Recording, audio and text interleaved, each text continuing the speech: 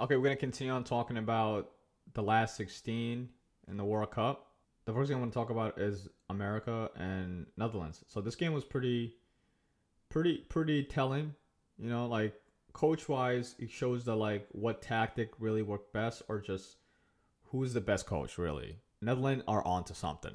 You get what I'm saying? But anyway, starting the game, it felt like we were all excited for America to make it this far, and we were hoping like anything can happen. Really, it's the last 16, and they have been performing pretty good in the back. So you would assume they wouldn't leak that many goals, and if this game was going to be very close, that's what I assumed. But no, it was anything but that. Netherlands scores in the 9 minute. Des had the worst game of his life. Okay, he had more worst games than when he was at Barcelona. You get what I'm saying? Because I believe two of the first goals that were scored. Man, I hate this, but I had to blame him. The first goal, he's not coming back to his position, so the midfield have to cover for him. While the midfield is covering for him, Depay is wide open. So the cross just came to him where Depay can take extra step to get a clear shot in the goal, and he gets it. And the same thing on the second goal. Des is literally have both of his hands on his shoulder, and the cross comes in again. All time, 2-0 by halftime. It's over. The game was over, and it just shows you when it comes to the real deal games. It shows the experience. It shows the skills. It really showed. Even the third goal. Literally, Robinson was not even looking behind him.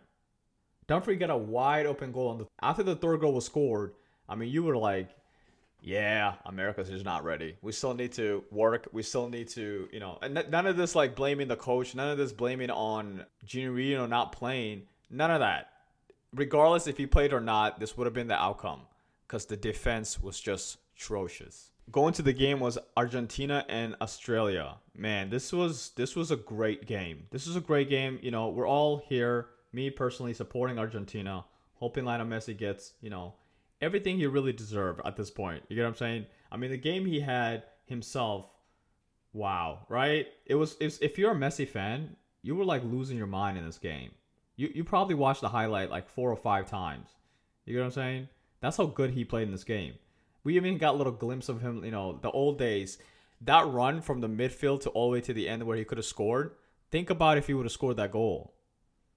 Oh my God. The guy was amazing. But credit to Australia. They didn't back down. This game could have easily went to extra time, and Australia could have honestly made it through. They did not stop working their butt off. Especially the last 15 minutes, Argentina was just they couldn't deal. They couldn't deal. They could have easily tied. And I have to go back to remember the curse that Higuain had on Messi. I feel like Martinez, what's going on?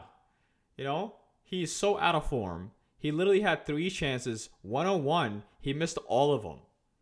Does that remind you of somebody, guys? You get what I'm saying? So I just feel if they want to go far to the final, you can't have these misses. You get what I'm saying? Because the teams are in this tournament is just ridiculous, especially the teams they have to beat to even get to the final. They essentially have to beat France to get to the final. You understand that, right? So, we can't have anybody missing. Alvarez is doing his part, dude. This kid, I think every shot he shot at a goal, it seems like it just goes in. And that's something they need.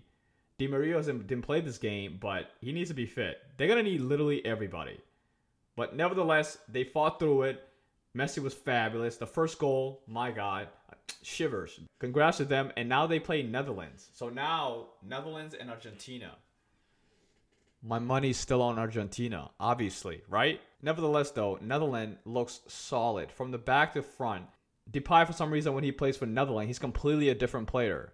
Maybe it's because he's the main man and Netherlands just trust him. That really, it boosts his morale to the level that he's just been clean. He's just been clean for this team. And their midfield is solid. Netherlands is always solid in the World Cups. But again, that's the danger of it. You never know what you're going to get.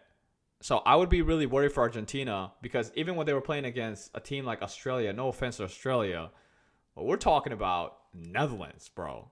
You get what I'm saying? It's a whole different ball game. These guys are all playing top clubs, okay? Their coach is a legend. This dude's tactic. He looks like he's here for business. You know what I mean? He's like, I'm getting this. So it's going to be really hard for the Argentinians to come through. Lionel Messi has to play the same way he played against Australia, and Martinez needs to start scoring. That's the only way to go through here. That's it.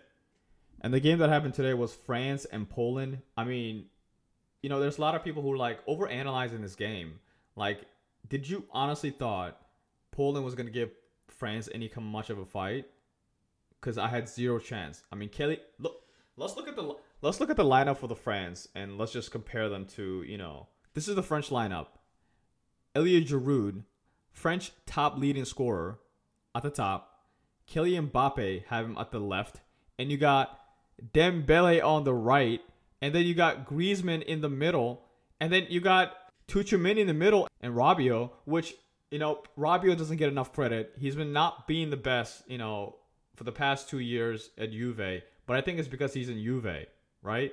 Because when he's in French, I mean, these guys all, when they're here at their national team, they really come to perform. But I digress. Go back to the defense. I mean, this team is solid from the front to back. And when you have Kylian Mbappe and when you have Dembele on both of the wings, what chance do you honestly have? These two are some of the fastest players in football. I just didn't see any reason why anybody would have thought Poland was going to get any goal. Even the goal they got, it was a penalty, right? I mean, they could have scored way more goals. So there's not much to say about Poland here. France is here for business. Kylian Mbappe is here to play. This guy's been the best striker in the tournament so far. He has 5 goals and 2 assists already. And the other game was England and Senegal. And again, this is another game where I try to be contrarian about this and pick Senegal to win it. But boy, was that a mistake. Because England came, and they came correct. They might have found the team that could win the World Cup, honestly. Because this is the lineup the world has been asking for. We've been asking for this goddamn lineup, okay? So they got Foden and Saka on both wings. Again, 2 crazy. These 2 players are going to go down as some of the most skillful players England has produced, okay? And in the midfield, they have Bellingham, another legendary midfielder that's coming. So, they have the hallmarks of really going all the way and maybe bringing the cup back home.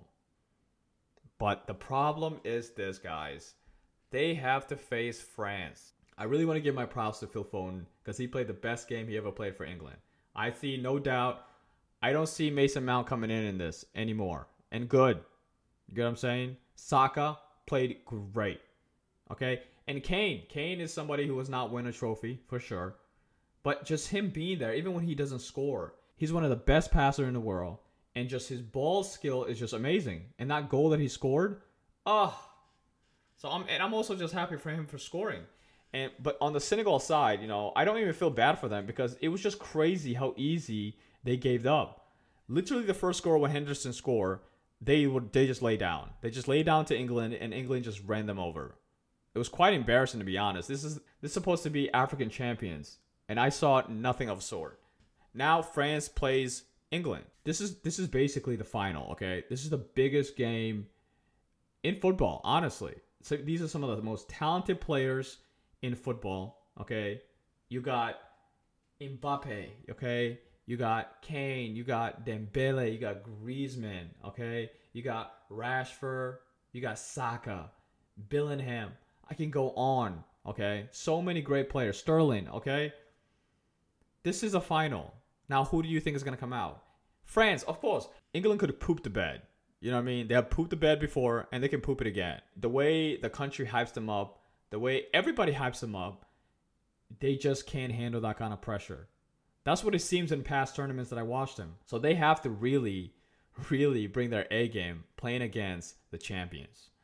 And the champions came with no mistakes. Dude, I'm hearing Kylian Mbappe every day. This dude is taking 100 shots. 100 shots every day, bro. What chance do anybody have at this point? He's going to get the ball and he's going to score. But it's going to be a great game. I mean, this World Cup is a hard World Cup. And so far, all the games have been great. And this is going to be a game for the ages, for sure. All right, that's all I got today.